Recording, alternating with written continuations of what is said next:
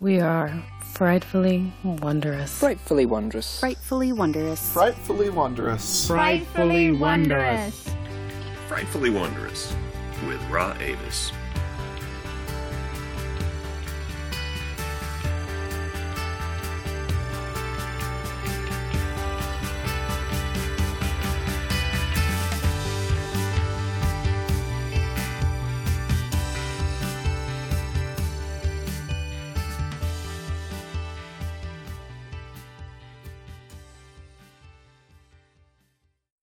Start where you are. Use what you have. Do what you can. Thanks, Arthur Ashe. Here I am. Starting. For the first time in a long time, I'm starting something fresh. Not something over or something again. And I think this is something good. Or at least something new. Don't worry. It's not oh so new. As usual, I'm multitasking. While I record this, I'm making the visuals to go along with it. I think we're going to call this episode 1. Because even though Mission Alpha would sound way more exciting to me, the vast majority of the world uses episodes to distinguish and organize audio doodads. Yep. Audio doodads. That's the official word. You can trust me. I'm pretty much an expert. I Googled all of this for at least 20 minutes. And now I'm sitting here with my cell phone propped on a tower of books, wearing slippers, and a shirt that says, "Call me Big Papa." If that doesn't scream expert to you, may I suggest taking a moment to realign your paradigms? But seriously, chronological episodic numbering isn't exactly wild fun. But I do like to do things the way everyone does things, when I can. Unless, of course, the way they do things is wrong. Dave would tell people, Ra's not a nihilist on purpose. And I guess you could take that one step farther. I'm never really anything on purpose. I can't promise that this particular audio doodad, podcast, audio diary, oddcast will be about anything important or anything specific, or that I'll post on a regular schedule, or that the audio recordings will improve. But I can promise that it will be frightfully wondrous, because that's what I named it. And also because it's not that serious. I mean, really, we're both here. I have a pocket full of confetti and a mug of coffee. It's Valentine's Day, and I'm taking this easy. Because you won't even hear this oddcast till I tell you all about it later, if I decide to, and if you decide to listen. And if you're listening, it's because you chose to listen. In which case, if it's a totally terrible experience, whose fault is it really? See what I mean? I almost wrote a post earlier today, or late last night, or whatever you want to call it, depending on how you define time. I slapped on a few shades of titles, tried on a few openers, but I just couldn't get my blog shoes on. I didn't know what to say. It's Valentine's Day, and Dave died less than a year ago. I think there's more of a connection there for everyone else than there is for me. Valentine's Day was never our holiday. It's my holiday. A celebration of my favorite thing. A celebration of love and all of its twists and its cost and its transformation and its manifestation. I love love. I love you. I love Dave. And I don't mind celebrating that love even now. He died, and it hurts. It hurts. It splashed the ice-cold fragility of the human form in my face, and I haven't stopped shivering in shock. We are so fragile, and time is so very precious. But rock beats scissor, and paper beats rock, and love beats time over and over again, no matter how little sense it makes.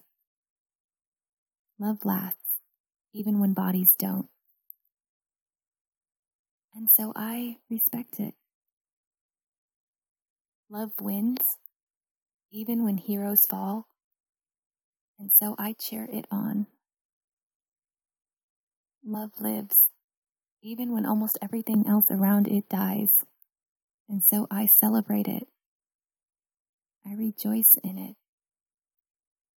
It's Valentine's Day, and I don't know what to write, because writing is so very permanent.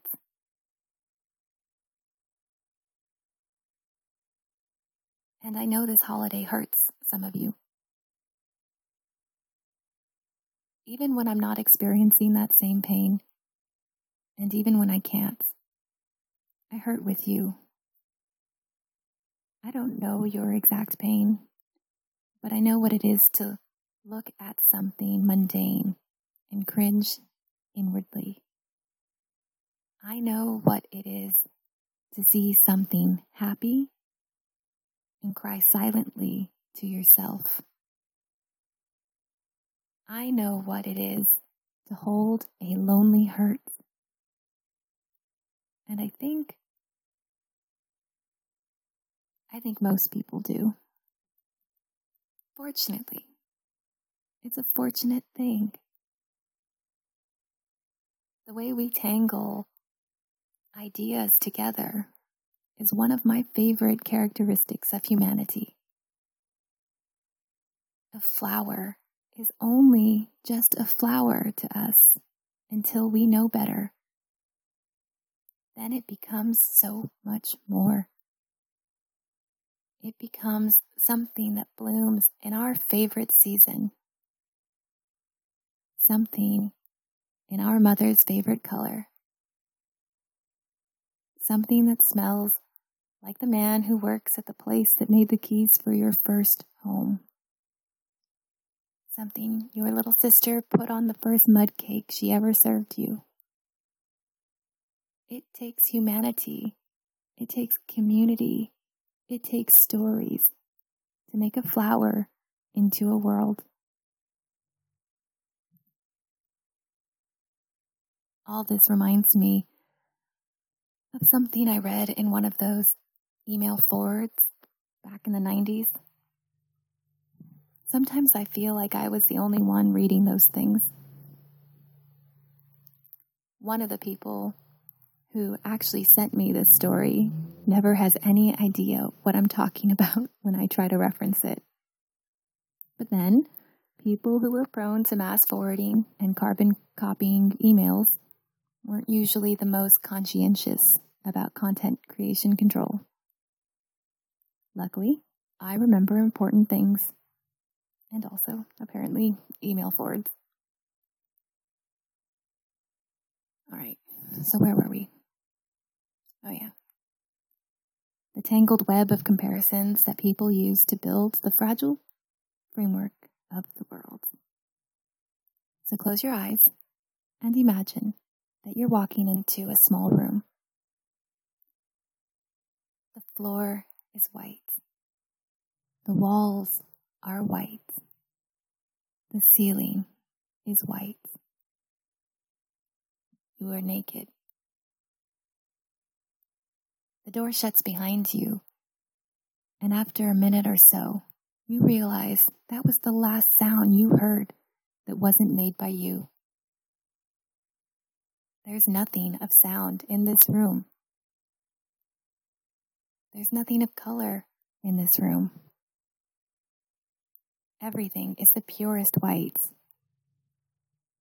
You can't even see the door.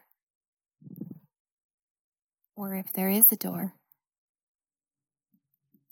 From your safe space in the center, you can't even be sure where the floor meets the wall.